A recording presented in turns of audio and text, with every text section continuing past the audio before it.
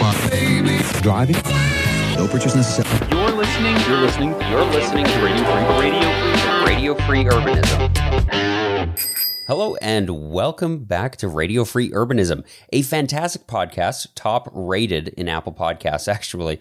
I don't know if you've checked the ratings lately, but it's a number. It's there. Or the opportunity to rate if it doesn't have ratings is there. Please leave us a 5-star review before you've even listened to this episode. I promise we will deliver, and that is because I'm joined by two very shockingly handsome co-hosts. If you're watching this on YouTube, avert your eyes because they're beautiful. We've got Nick here to join us. Hello. And, of course, Ethan as well. And before you've even listened, be sure to like this on YouTube. And subscribe. And leave us a comment. Exactly. We do get into listener mail. So if you leave us a comment, you'll get a shout out on the podcast. Speaking of shout outs, actually, I want to start off with a shout out for Sergey, who's been listening to the podcast. He's a great guy. He works at my favorite restaurant around the bend. So shout out to Sergey, great guy, and he makes great food. But I also want to bring up some beef I have as we get started with the show. City Nerd Ray recently published a video where he talks about 56 cities or 56 city pairs that should have high-speed rail. And he did math and stuff in it. So, like, lends legitimacy. Also, he's like a professional of some sort. He's smart, you know. I think it's fantastic. But Edmonton and Calgary were not included on the list. And it broke my heart a little bit. And I was like, how could this have happened? Edmonton and Calgary are perfect city pairs for high-speed rail, which they are, okay? But they didn't make it onto the list. People in Edmonton and all 15 people in Calgary. Exactly. I mean, this is what I'm saying. I've got people I want to see up there. So I'm just saying, isn't Alberta like completely flat? So just like wave across to them, you know. I'm sure the sight lines are that good, or it's flat. This is the thing. Like the path is like straight and flat already.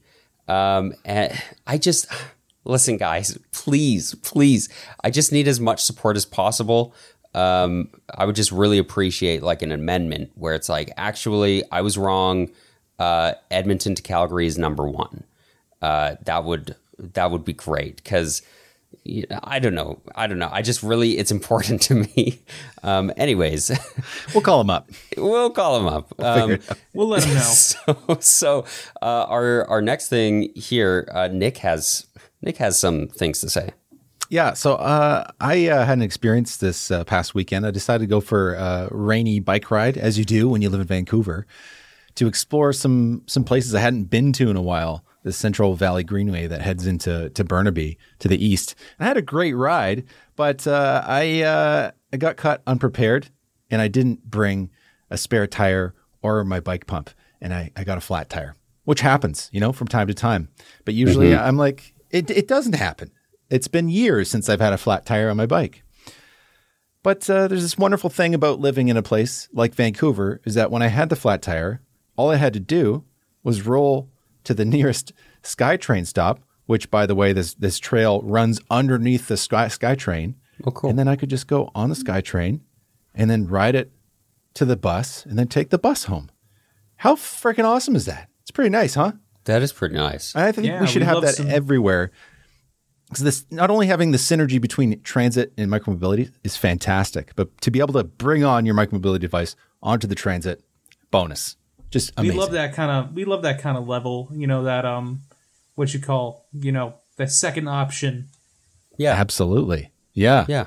So it was fun because I rode the bus maybe like a month ago when I went to a sports game. So it's not very often I get to go on the bus. So it was kind of fun. And the last time I put my bike on the bus, it's been years, many, many years since I've done that. And it took me a while to actually get it on. I had my GoPro running, so I haven't checked the footage yet. I got to check it out. But like the bus driver was getting mad. I wanted him to come help me because I was like, I haven't used this in so long. It took me forever. And he's like, kept pointing and gesturing to try to tell me how to make it work. I'm like, dude, I don't know. I got it. And he's like, you have to put it further up. So I went back out to fix it. It was fine. We figured it out. Yeah. We got there. Yeah, we got there. Eventually. It took a minute. Yeah, and you know what? I just want to say this is how Nick has learned to love transit. Okay, for the past several months, Nick has been hating on transit privately. He hates trains, he hates buses, but then he got a flat tire. Yeah, he's one of those cyclists. He's one of those cyclists who has an SUV and then just rides his bike everywhere. No, I thought you were going to say that I only bike, and if you don't bike, you belong in hell, and that's the end of the story. Yeah.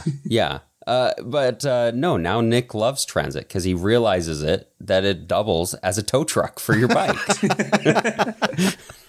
That's true. The world's cheapest tow truck. What was it, like $350 for it? $360, I think. So, yeah. Oh, my goodness. You got overcharged. They're hosing you, man. No, but it's like, it is amazing, though, how convenient that is. And I really think so. I'm assuming it was two bike racks or two spots for the bikes. Two spots, on the bus. Yeah, and it's just fantastic because you don't need it all the time. You don't see it all the time, but it is this little thing that really like makes a big difference. Just when you happen to need it, right? Yeah, totally. And I don't think a lot of people use it in the summertime. It gets more used, I'm sure, but it's not that often you see a bike used as a weapon at the front of a bus. Yeah. You see, the thing is that I think a lot of people don't use it because like it's such a contraption thingy-mabob on the front of the bus. Yeah. You're just like, what the hell do I do with that? Because me personally, I've never done that with my bike. I've never brought my bike on the bus because I'm just like, I guess. You know, like I'd have no clue. And I know that there's guides on how to do it, but I feel like it's just, I don't know. It just doesn't feel intuitive enough to use. Yeah, it's a bit intimidating, but yeah.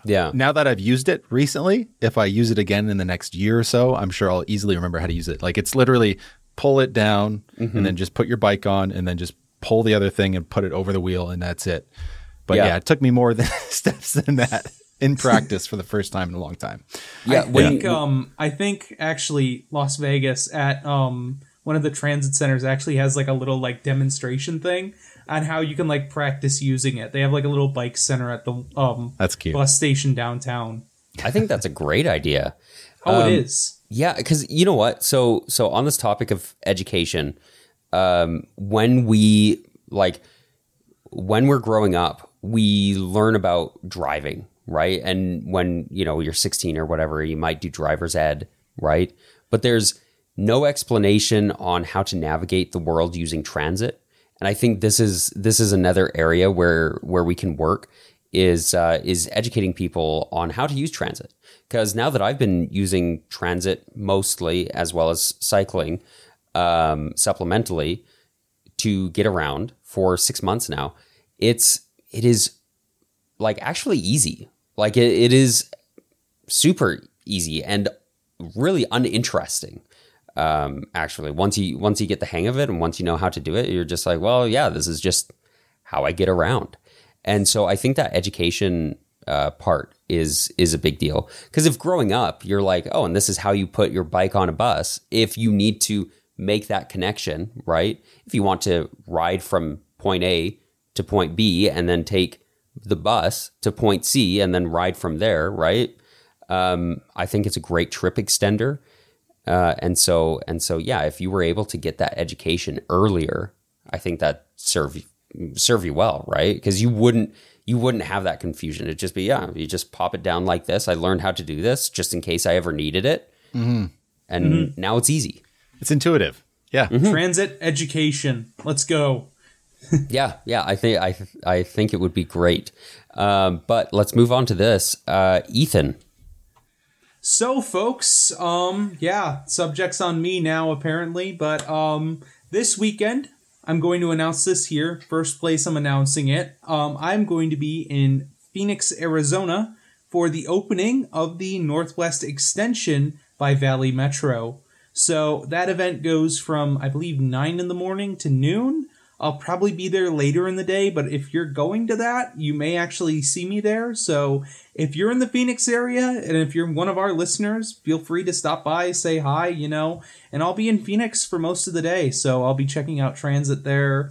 I'm also going to be checking out the wonderful community development down in Tempe called Cul-de-sac, which is the first kind of modern car-free development in the U.S. And I mean, it's really just kind of a model for a lot of other developments too, but it'll be super exciting to check out the urbanism of Phoenix. Can you believe that I'm saying that? Who would think a place like Phoenix has even the slightest amount of urbanism? There's some unexpected urbanism for you. Do you have an idea of how big cul-de-sac is? Like, is it a cul-de-sac where it's like no cars here, or is it like a bigger development? So I think it's only like I think it's a couple hundred units if I'm not mistaken. They range from studios to 2-beds, but it mostly kind of fits on like the normal like what you would imagine for like a space of development for like a couple of 5/1s. Right. Except, it's a much better land use even than a 5/1, which is it's super exciting. From all the photos I've seen so far, it's got these really nice little alleyways that are constantly shaded. It's got plenty of shade trees. I've seen some of the bicycle parking there. It looks excellent. And it's mixed use too. Like they have like restaurants on the property, so it definitely looks like an interesting community development, and I can't wait to go check that out in person and get some more, footage for it, and we can always talk about it on the next episode, because it really has been making the rounds, and I don't know if you guys have seen it, but Hank Green was just there today, so which is cool. Yeah, they're bringing in all the influencers to go see Cul-de-sac. I love that they have a road called Electric Avenue after the company Electric. Really? They've got a partnership with Electric. Yeah, they named one of the streets. I think Electric is from Phoenix, if I'm not mistaken. Are they?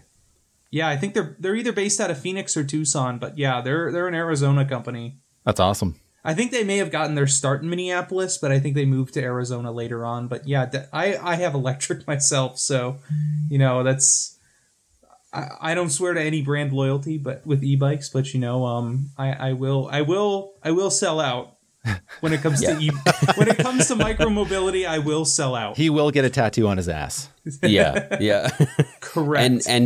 And you'll make sure it's seen, right, Ethan? Oh, absolutely. For the patrons. For the patrons, yeah.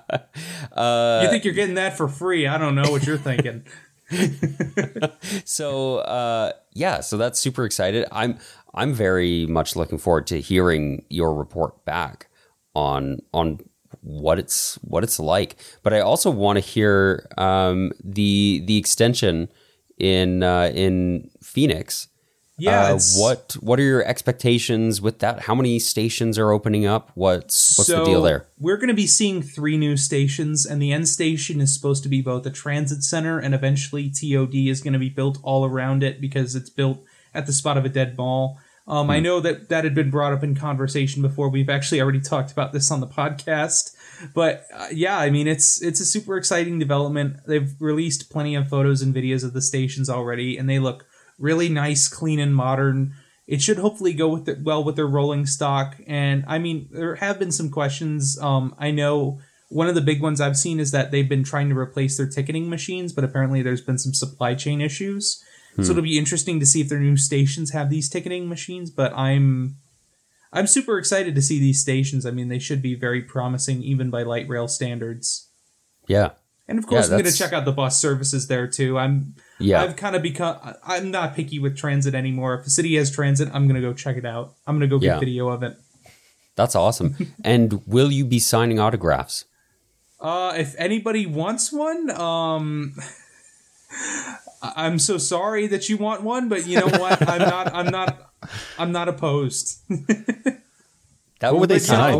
I'll be signing all your Valley Metro stuff with That's autograph. what I was thinking, yeah. Any kind of Metro passes you might have on hand. Get them ready. That'd be like an interesting thing to collect.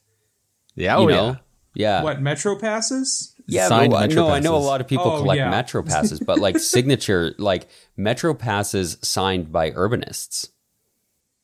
That would definitely be an interesting thing to do. Yeah.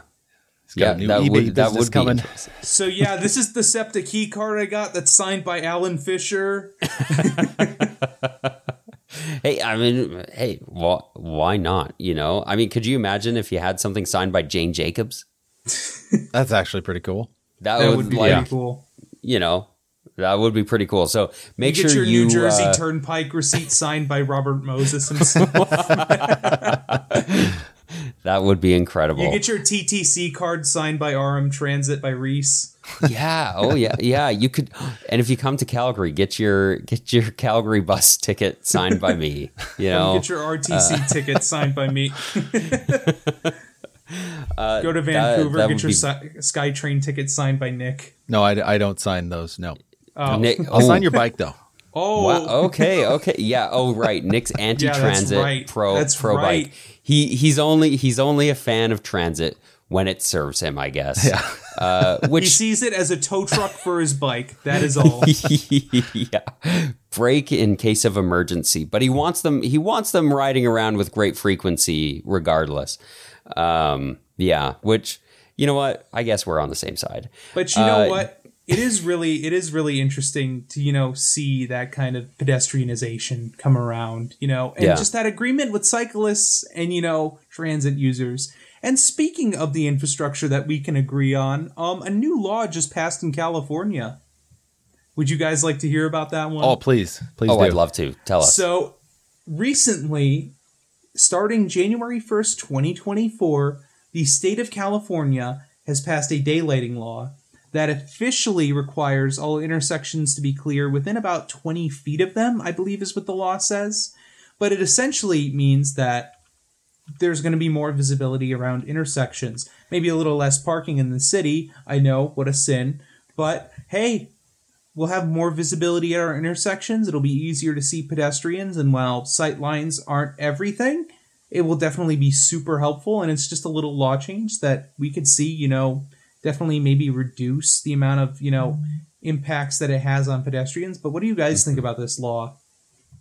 I mean, I think it's a great first step, right? Like it's moving in the right direction.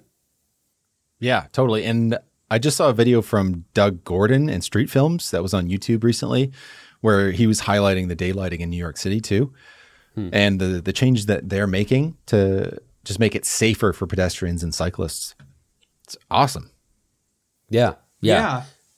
I've definitely seen some really good daylighting examples when I was traveling around last summer. I saw some really good ones up in Seattle where they used the bike lane to kind of basically they used bulb outs with a protected bike lane, which I thought was really, really smart for, increasing visibility and also increasing the protected, ability of the bike lane. And then I also saw some really ragtag ones that kind of sucked. Like Chicago had some that were like bulb outs, but they only used flexi posts. And so you'd run into an intersection where all the flexi posts have been taken out, and it's basically like there's not even a bulb out there anymore, and everybody's just driving over it anyways. Yeah. I think like making it a rule is a great first step, but then actually trying to make sure that you create infrastructure, right? In this video we're watching right now, this is from Street Films, Nick. Yep. Yeah. And Doug Gordon from War on Cars. I love War on Cars. Like in this video, you see a lot of like temporary infrastructure, and not even like just temporary, but it's flimsy infrastructure. So it's a start. It's a place to begin things. But then hopefully what we start doing is building what we see here, where we've got concrete put down and some flower beds sometimes and stuff. That makes a much bigger difference than just pylons, because pylons can be moved or toppled over.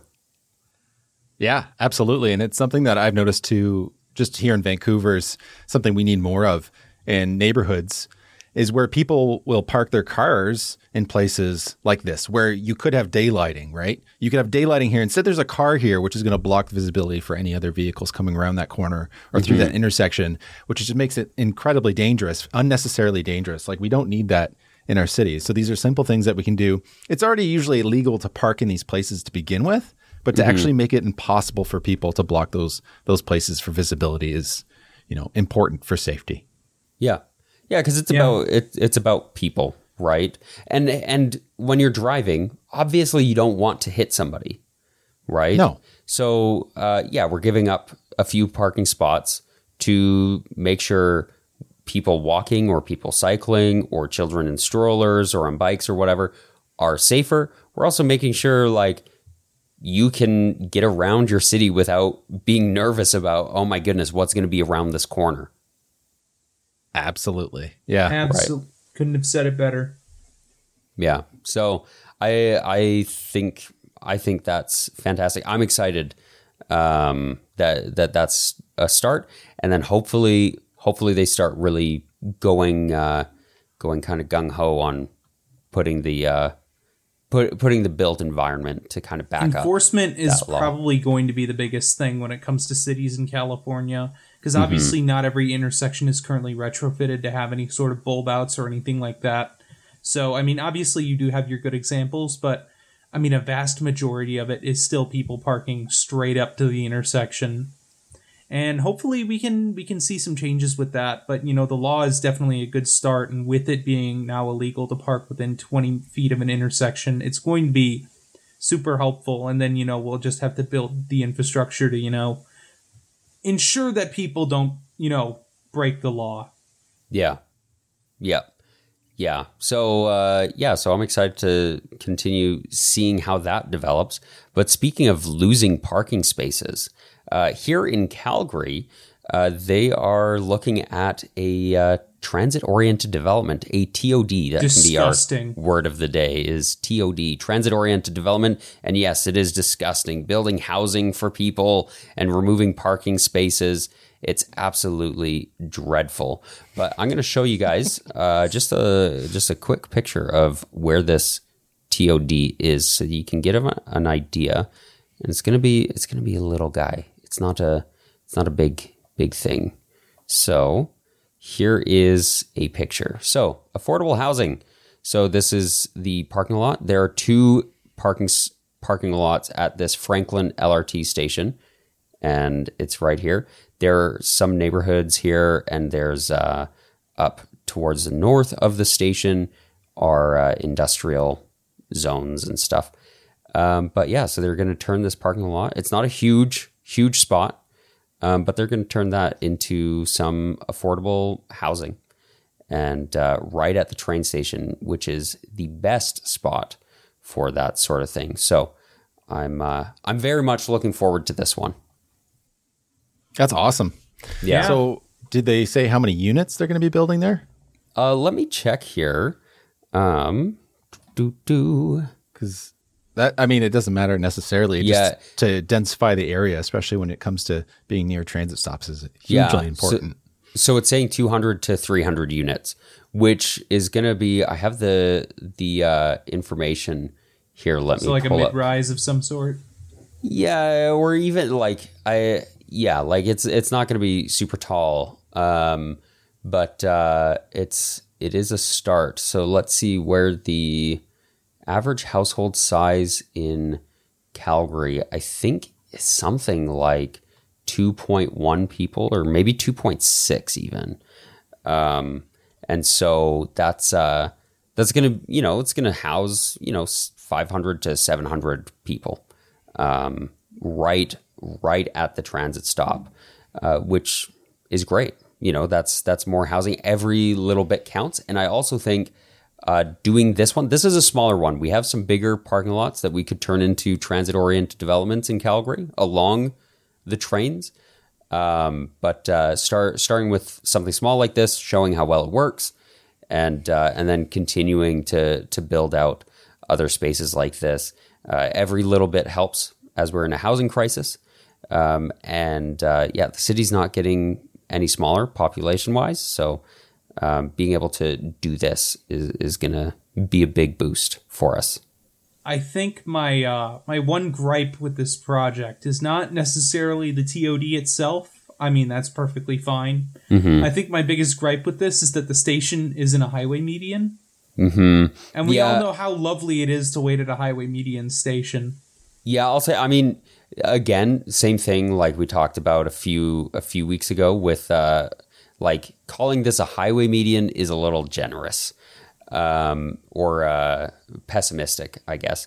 The speed limit here, it it's just coming. Oh, I forget you guys have Yeah. your Canadian speed Yeah, limits. so this one is 80 kilometers per hour, maybe even. Yeah, I think it's 80 It's here. still- I'd say the thing and is then it's that- about to drop down to 60 as well, as you go past it. So it's not horrible, and you're not crossing like 6 lanes. You're crossing like 3 lanes to get across to this. So I agree that there are better places to put train stations, but this is not absolutely horrid. You see, your solution to this would just be to just get rid of the highway. Try to sell that Exactly. one in City Hall. God. Trust me, I got this. Come down to City Hall with me. He's going to Ethan. bring bombs. That's all he's got. There's no argument happening. Just make it happen. Your highway is bad. Highway bad. Train good, highway bad. Makes Calgary worse. Yes. Yeah. I'll Well, get to how him. can I dumb this down for you? Oh my God. Ethan says to City Council, How can I highway dumb- bad. Thank you for your time. Thank you for your time. That's all I wanted to say. It's like, sir, you still have 4 minutes and 55 seconds left. American walks up to the podium. All right, you maple syrup drinkers, train good, car bad. Thank you for your time. Thank you for Walk your out, time. immediately go right across the border back to the U.S. Solved all your problems just like that. Ethan, I'm from the future. I'm here to let you, don't go down this path. We've made a horrible mistake. I know this is bad. Trust me, I live in America. I've seen what your future looks like. You do not want to do this highway expansion. It's some good stuff. Some good stuff happening here. Any other thoughts before we just move right along to some more transit talk? I think we're going to talk a bit more about this in response to some listener mail, so we can save it for that. Oh, absolutely. Yeah. It's great super point. exciting, though, to see TOD anyways, because we need more apartments. Oh Yeah. yeah, and it's great that that we're doing it. So, all right, Nick, you're up. I'm up. Yes. So this is about TransLink, which is the service that runs our buses, the SkyTrain, the C-Bus, etc. There's a strike that's somewhat ongoing, I guess you could say. So this is involving just one union, a small union that kind of covers engineers, supervisors, and other positions. It's about only 180 people, 200 people, or something like that have gone on strike. But this has affected the service. In fact, Monday and Tuesday, that's the past 2 days. Today's Wednesday.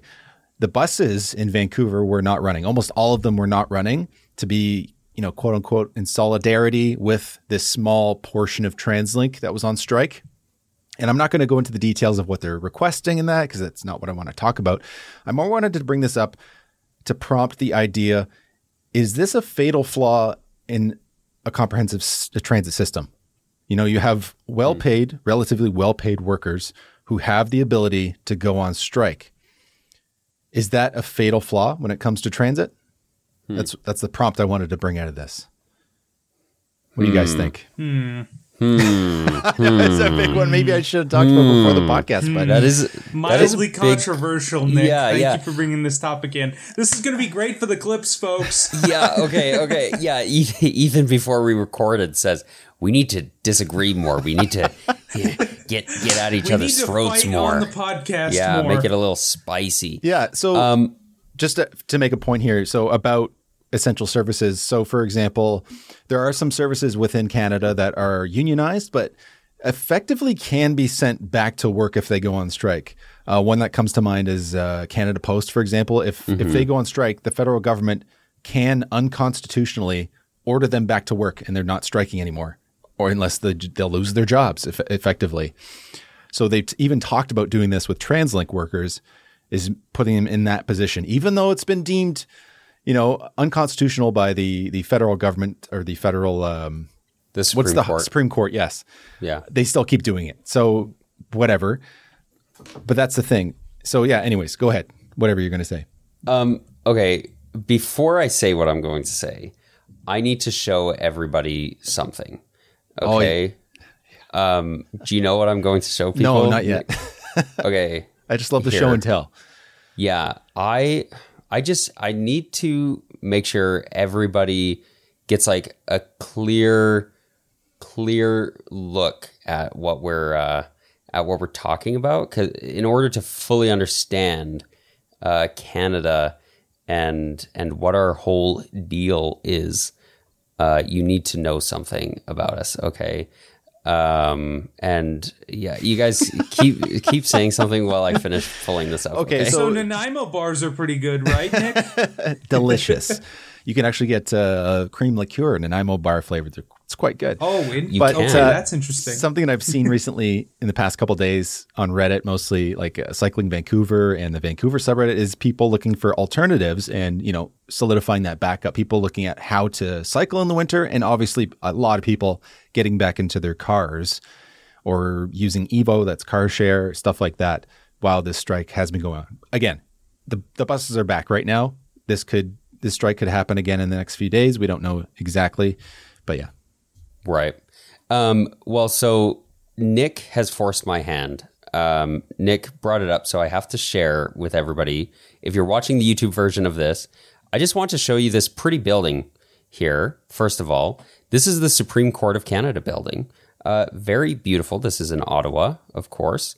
I actually kind of dig the architecture, but something that I think is even more important for people to understand, and maybe Ethan can describe to the listeners what they are missing out on if they're just listening in their podcast app, is the Supreme Court of Canada outfits. Ethan, can you describe this for the audience? So, for my Americans, our judges wear pretty simple black robes, our Supreme Court justices. The Canadian Supreme Court, I believe this is their formal wear, if I'm not mistaken. Yes. Yep. So, in their formal wear, they have the classic the two tie neck thing. You've probably seen it. I think the UK courts wear them as well. But yeah, their robes are essentially like they look like, makes them look like Santa. Yeah. It's very Christmassy, that's for sure. Yes. I'd never Very seen festive. this before. Have you not seen this? No, Nick? this is great. So this is the Supreme Court of Canada. They wear red robes with white fur, and like the cuffs are like huge white fur cuffs. Okay, like you just Google a picture of the Supreme Court of Canada. It's literally Santa's suit. It's a beautiful, beautiful thing. Some traditions can die. Okay, like when you look at courtrooms. This is an important one. Okay, this is beautiful. Hey, didn't these guys also used to wear wigs up until the 50s? I think they still do that in the UK. I think in the UK the higher courts do it, but yeah, I don't know when Canada stopped doing this, but I do love the outfits. Like it distinguishes us, So Nick brought up the Supreme Court of Canada, and I just wanted to mention this before while he's stalling. I say this comment.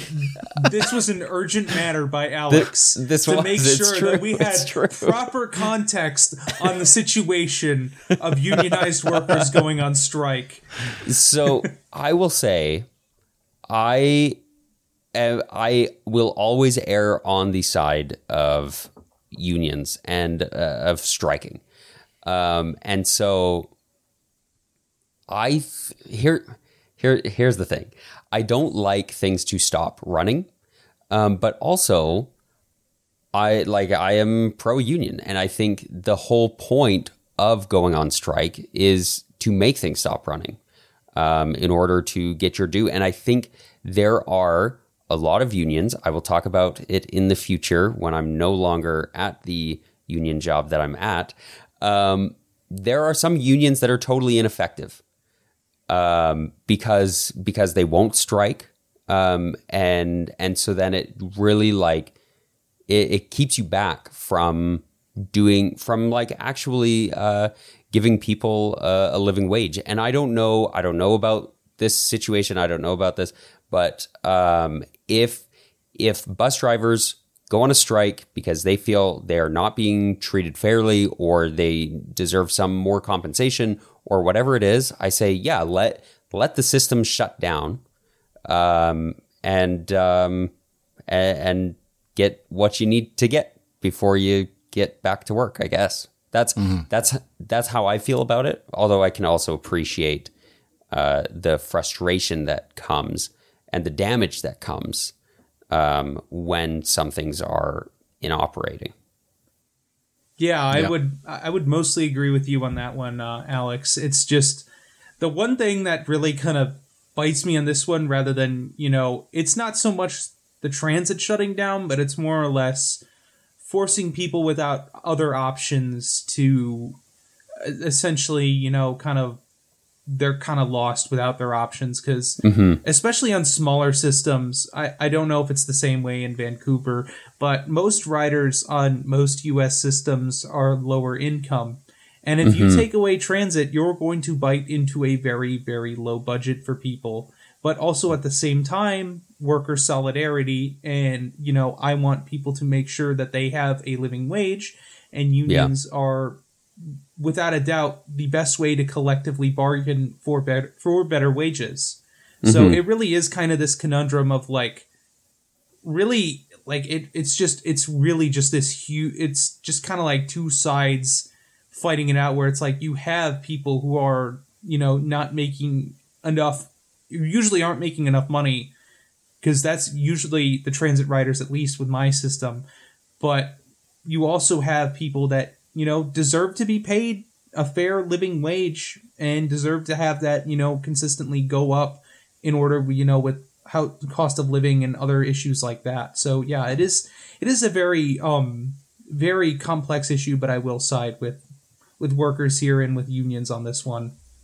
It's hard to measure, because there's a lot of things we talk about in society when it comes to equity and fairness, and a lot of times these things come between two different groups of people. Two different groups of people are want that fairness, but when you do either of them, they just step on each other's toes, and that seems to be the case here. So it's the decision of, is this okay for a period of time, even if it's just a few days? Is it worth that to make sure that we have fair, like you said, fair and living wages for people who are working in those systems? And I think that's what I think is definitely the right way to go.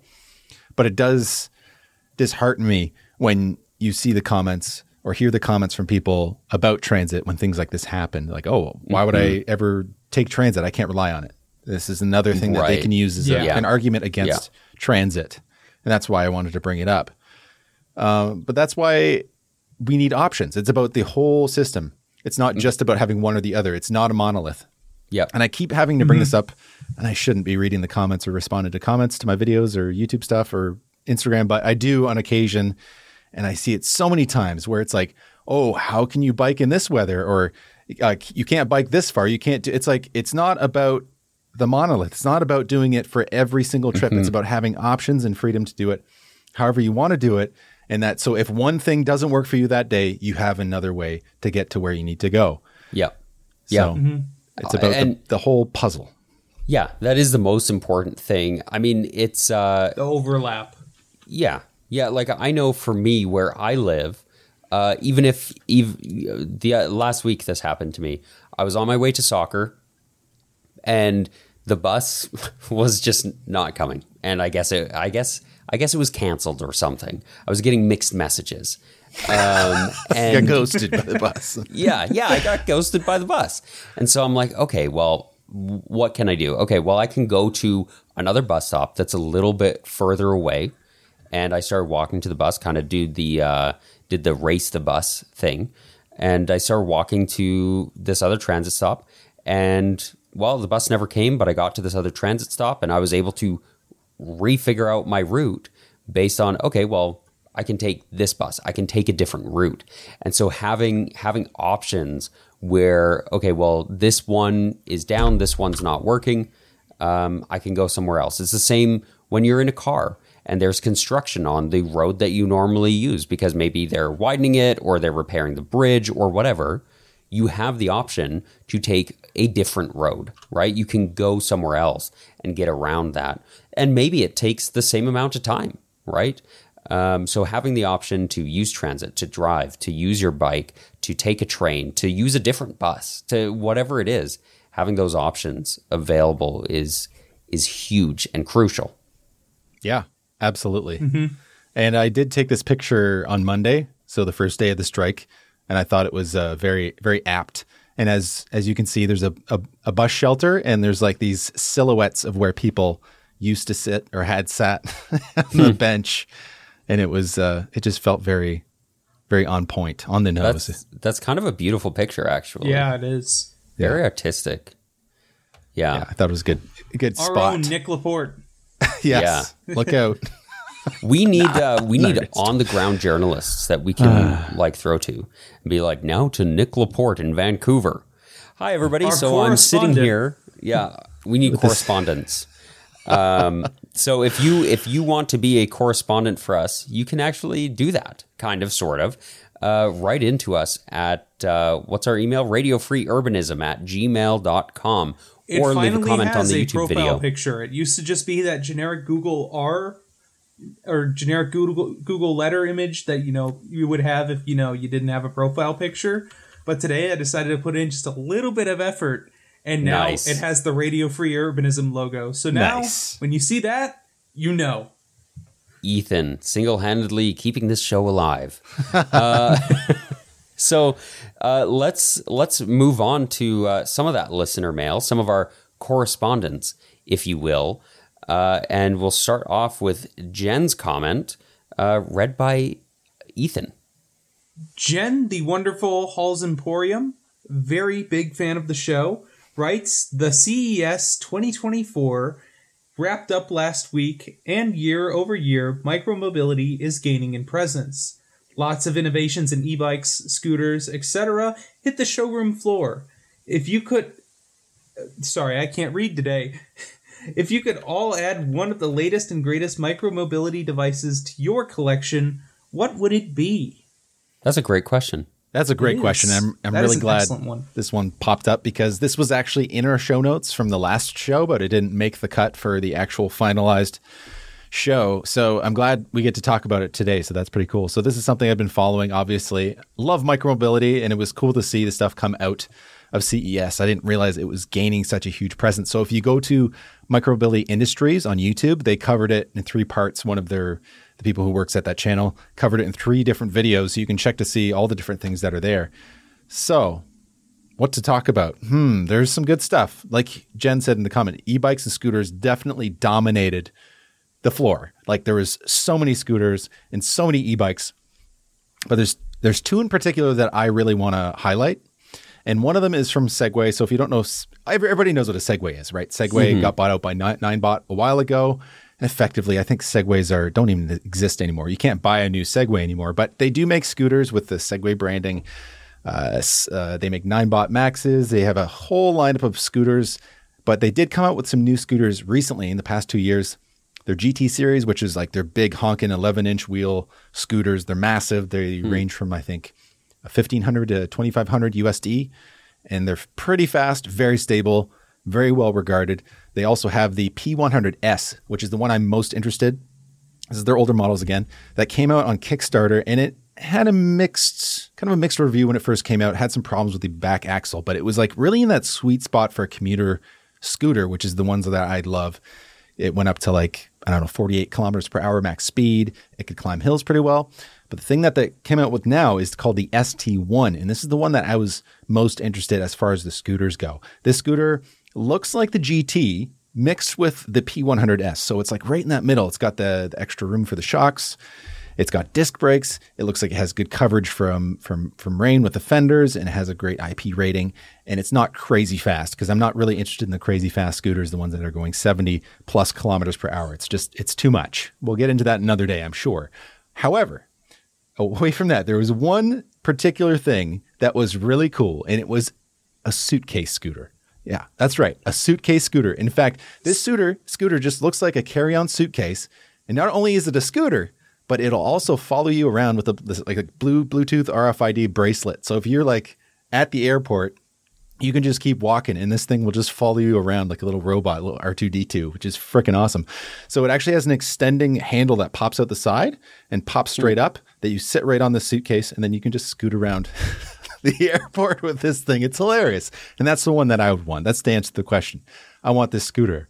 Wasn't that Honda who made that? No. It's different. This is called Airwheel Suitcase Scooter. Yeah.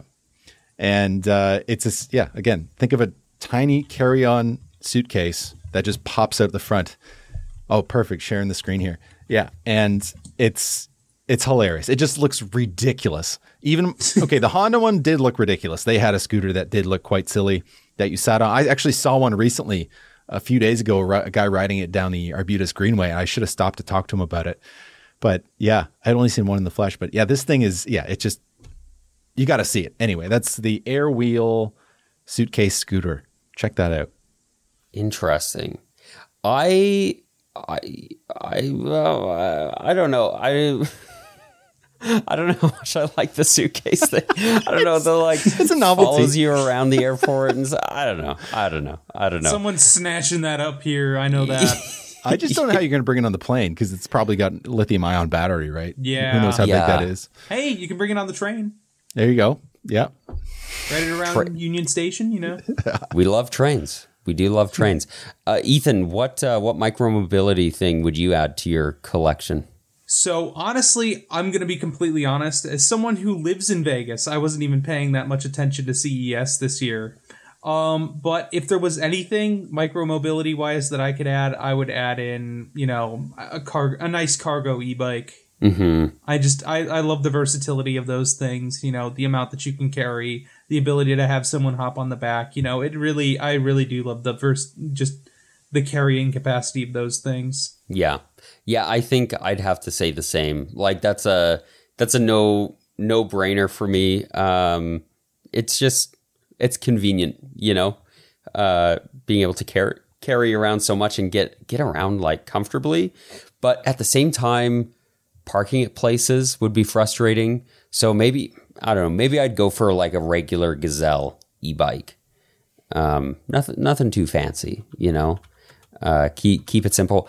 I gotta say, I love that the micromobility stuff is taking over so much at CES, and that it's becoming just something people talk about is these interesting and different creative ways to get around our cities. I think it's super cool and exciting to see that becoming more and more of just a mainstream conversation. Not even an urbanist, you need to care about the planet kind of conversation, but just hey, yeah, it's a fun way to get around. It's just fun, right? And it's cool.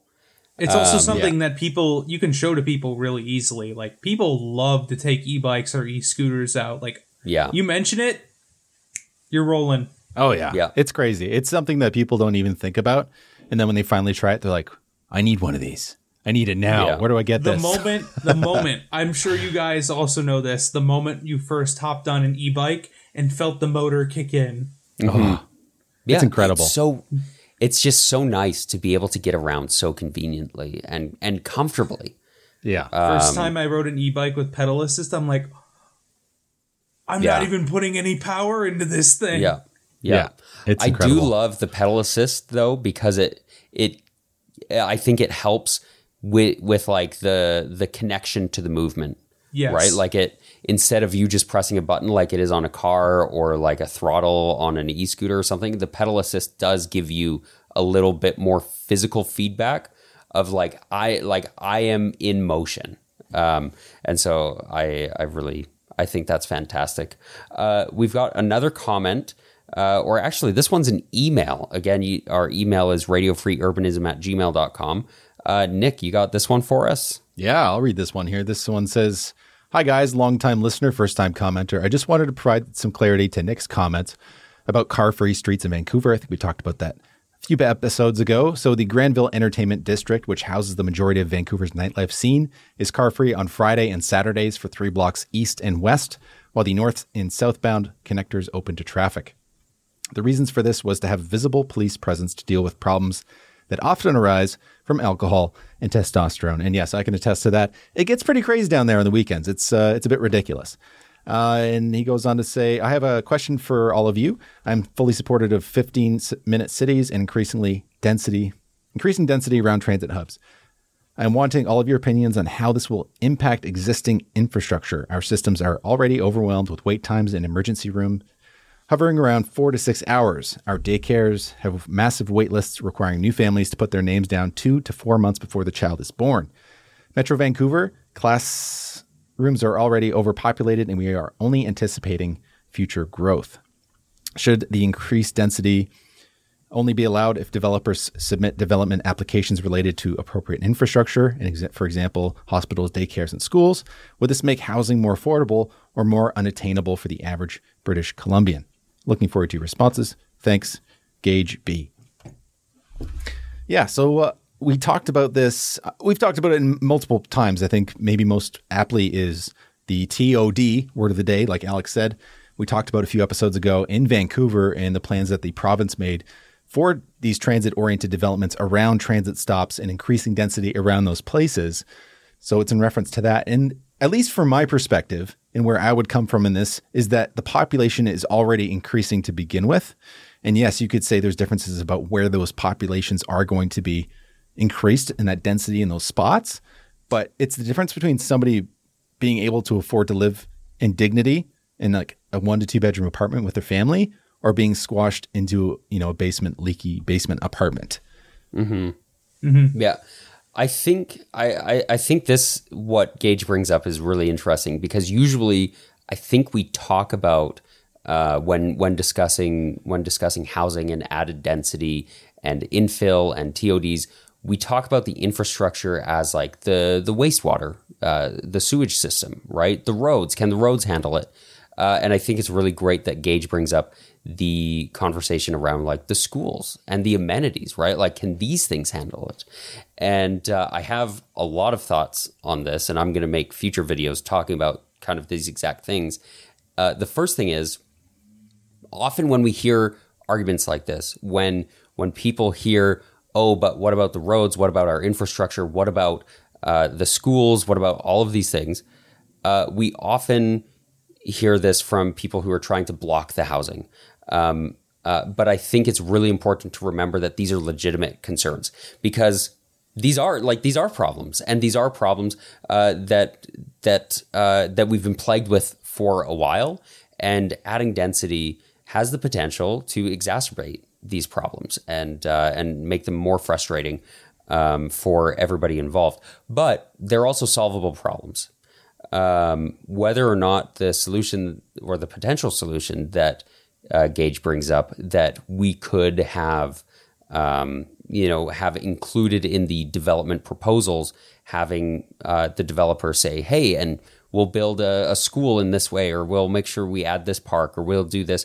I don't know if that's necessarily the solution, because I think we also have institutional problems where we're not building enough schools, where we're not paying teachers well enough to make teaching an interesting career for people to stay in long term. We're not giving them the supports to make sure that that's viable mentally. And so as far as whether or not that's something that a developer should include in their application, I think it would be great to have developers on board saying, hey, and we would like to set aside this area for future school. But then I think it's really important that it's done in tandem with provincial or state or local authorities to make sure that those services are being accessible to the people in those communities. That's what I'd say broadly on that subject. Yeah, and to add to that, I think it's important to note that while these developments might come from a particular like just a specific developer who wants to build one particular development in that specific area, I think it comes down to the municipality in conjunction with the province to make sure that these services are adequate.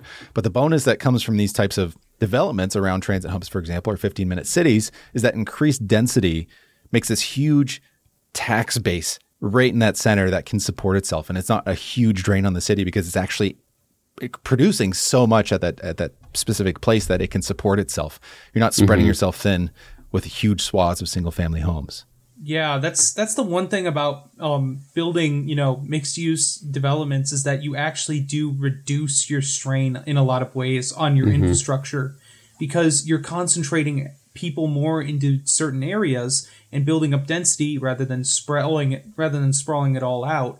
infrastructure like your water lines, your power lines, stuff like that is much easier to actually maintain, just purely due to the fact that you don't have to outstretch these resources through sprawling suburbs. And you have less roads to maintain, therefore you have more money to save to put into things like schools, like hospitals, and other things that can benefit your community centers, anything along those likes.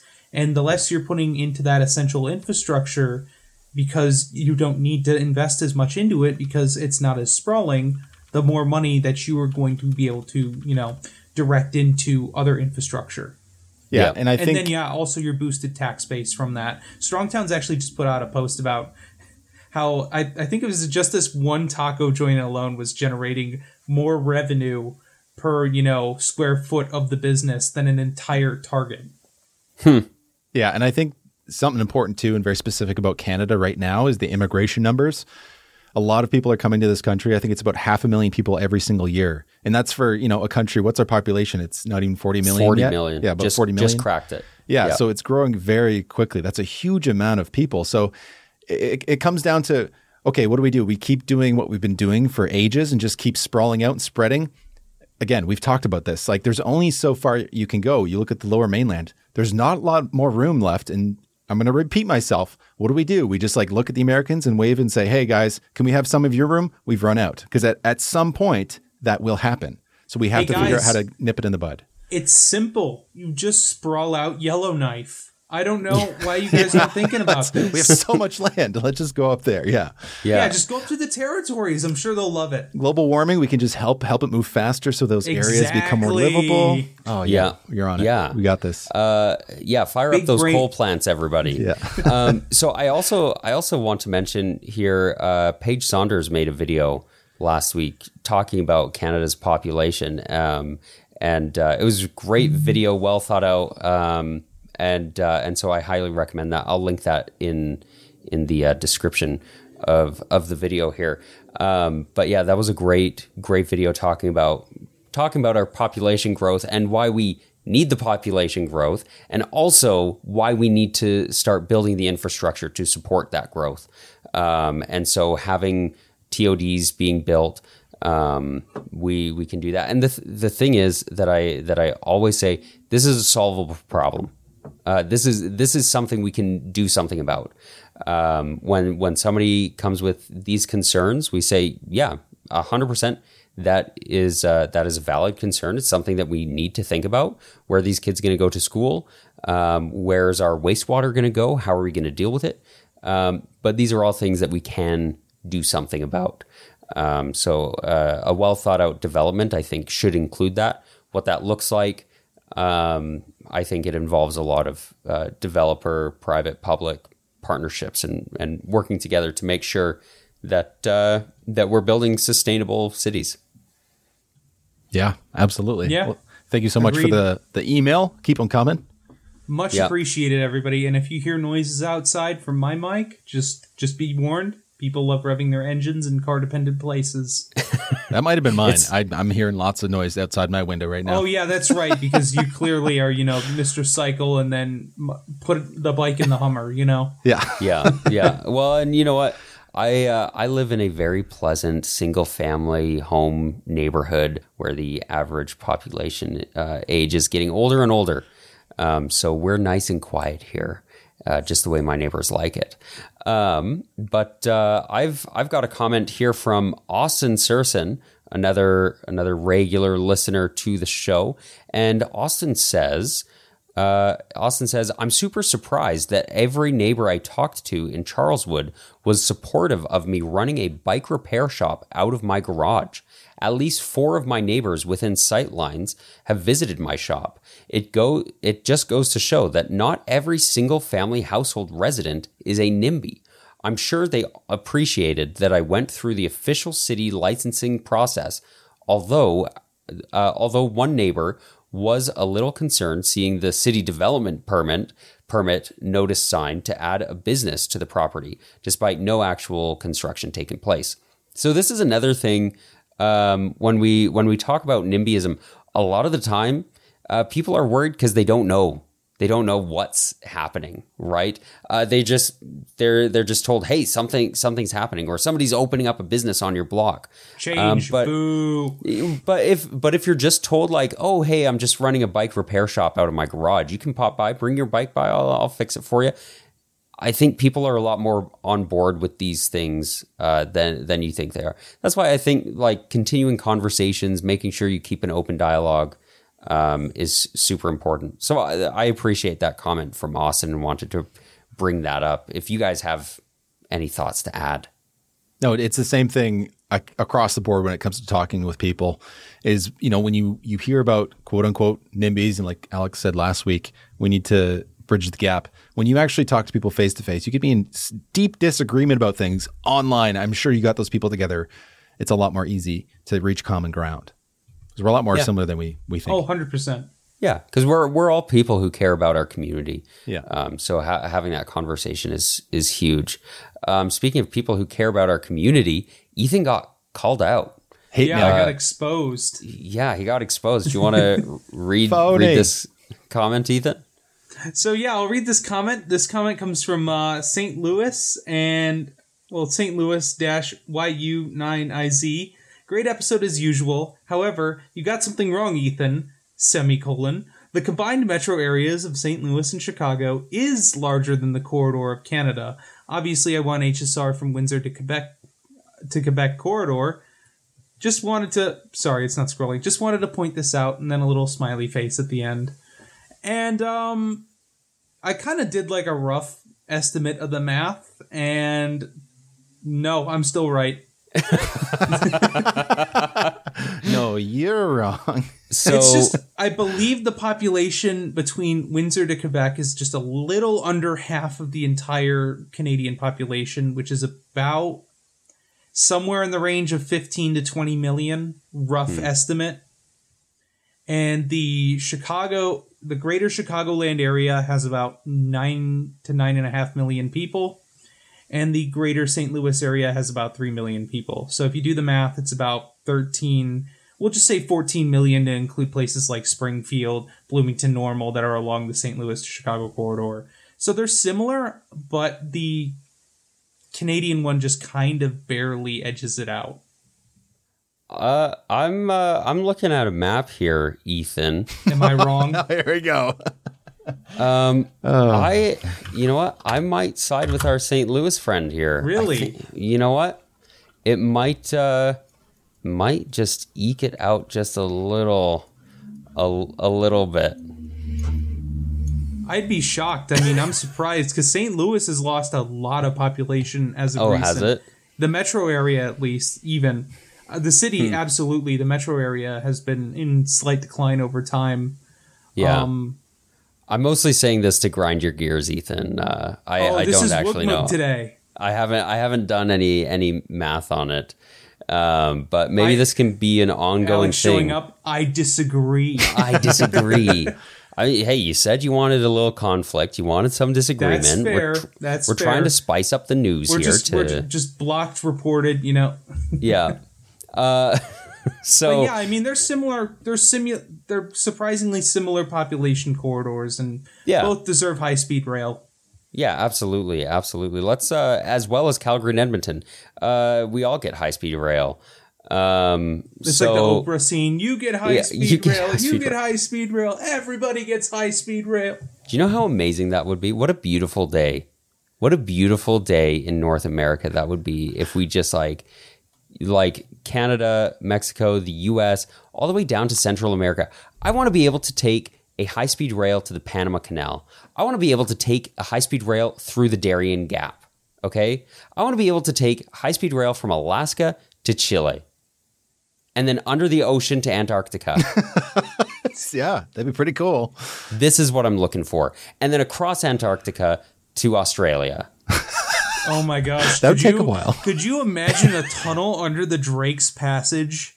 Dude. It wouldn't cost very much to make. Come on. I don't know why we're not doing that, honestly. Like it's a huge moneymaker. Can't we just print money anyways? Yeah. Yeah, I mean it's not real. Yeah. So I think that'd be a great allocation of resources. Either way. It would be cool to say we're the planet that did that. You know, Yeah, it did would be Mars pretty do great. that? Did Venus do that? No, I didn't Earth think so. supremacy. Yes. Yeah. This is do what we our have? this is what What? the show devolves into after the first hour mark. It's true. It's true. We do need to wrap it up, though. Do we have any final? What about my wug remarks mug? before Somebody we do? cut my wug mug. Oh, you've got a wug mug. Did you cut it? Wug mug got cut. Somebody didn't want it? Hey, I didn't cut it. I didn't cut anything. I have What's- something to complain about, and it's been brewing up, and I know we've talked about this recently, and I'm sure many times we'll talk about it again. But I'm being very specific with my words here. Unnecessary idling. Unnecessary idling. Okay, this is something that's been pissing me off, and I'm sharing a collection of videos that I put together, a collage, a compilation, if you wish. You can watch that on YouTube. But so last week was really cold, right? It got really cold. It snowed a ton, and there were a ton of people idling, and the air quality in Vancouver was terrible. Okay, and that's something I'll throw a blind eye to when it's below 0 degrees and you're frosted up. And I know there's ways you don't need to run your car. You can scrape the window. You can let it run for 5 minutes. But the amount of cars I saw this week when it was like 8 degrees on my way to work, sitting, idling with nobody in it, get the fuck out of my city. I don't want to ride through your goddamn like cloud of exhaust when I'm going to work. Like it's bullshit. Like I'm not trying to be insane here. Like it's actually bullshit. If you're in your car and you're on your phone, fuck you. Like you're actually a piece of shit. Like For turn our off your American goddamn car. Like Sorry. it pisses me off to so this video, I'm sure, like I've took video of people in their car scrolling Facebook on their phone while their giant SUVs running. It's fucking stupid. Like stop it, please. Oh, the G-Wagon too. Yeah, Even better. It's sorry. I got. This is what Wugmug's for. Okay, No, I gotta you're let all- it out. Yeah, I gotta let it out. exactly. Let it out. This is the So- vent sec. Yeah. This is the vent sesh. In the first one that set me off, it was Monday morning, and it was at the beginning of this video. You can see the cloud. I put it in slow motion. You see the cloud, the vapor spreading across the entire street as my bike light points onto it, and it's just it's too much. It's too much. So I could just say, hey, please, just if you need to run your car, get inside it, turn it on, and go. Because guess what? As you start driving, it actually heats up the car quicker than just leaving it sitting and idling and poisoning the air for everybody around. Okay? That's all I want to say. Thanks, Nick. Thanks, Nick. Also, you know just for our American viewers out there, 8 degrees is somewhere around, I believe, like 45 to 50 degrees. I think it's like yeah. Yeah, that's not cold. That's not cold. You can just start your car and drive at that temperature. You do heat not need to warm up your car. The heat will turn when it is on. above freezing. In 2 seconds, it'll be warm Yeah. in your cab. Like it's not something you need to be doing. Yeah. And it's one of those things where people wasting their money, wasting the air. And not only that, what makes it even worse is the fact that so many new cars now come with like air filtration systems that you don't even have to turn on that cycle thing inside the air filtration. It's just the intake filters the air so you have clean air to breathe. So while you're in your cab, just a little cabinet, your living room on wheels, you're rolling through the city with clean air to breathe while you're spewing out toxic fumes for the people outside of cars. It's bullshit. Yeah.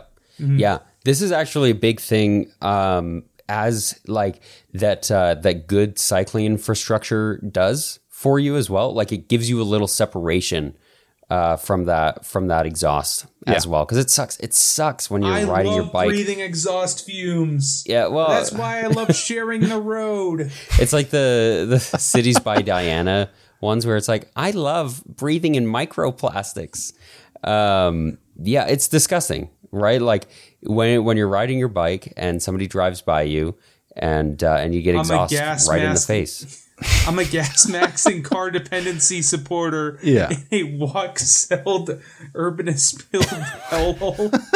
Something like that. Yeah, but it's one thing if you're, if I'm on my scooter, you're riding by, it's not pleasant. But when you're on a bicycle, like riding uphill, huffing and puffing, and you get blasted with some diesel exhaust, that's rough, man. Mm-hmm. It's not really unpleasant. It's just bad for your health. Yeah. Yeah. Drives me crazy. Yeah. I'm glad we got that out. and hopefully we encounter a little less exhaust fumes in the future. But alas, that's going to do it for this episode of Radio Free Urbanism. Thanks for joining us, folks. You can find me on Humane Cities, wherever I happen to be. And Nick, where can we find you? I'm at Nick Laporte on YouTube or Nick the Door and other socials. Excellent. And Ethan? And folks, you can find me at Climate in Transit on pretty much every platform except for Twitter, because I'm just at Climate Transit there. But yeah, that's where you can find me and all my great content. Excellent. Thank you, guys. Thanks for another great show. And we will be back next week with some more things to say, I'm sure. Two wheels good. Train good. This show is made possible by listeners like you. For more episodes, find us on your favorite podcatcher or on YouTube at Radio Free Urbanism. Car bad. I got it in.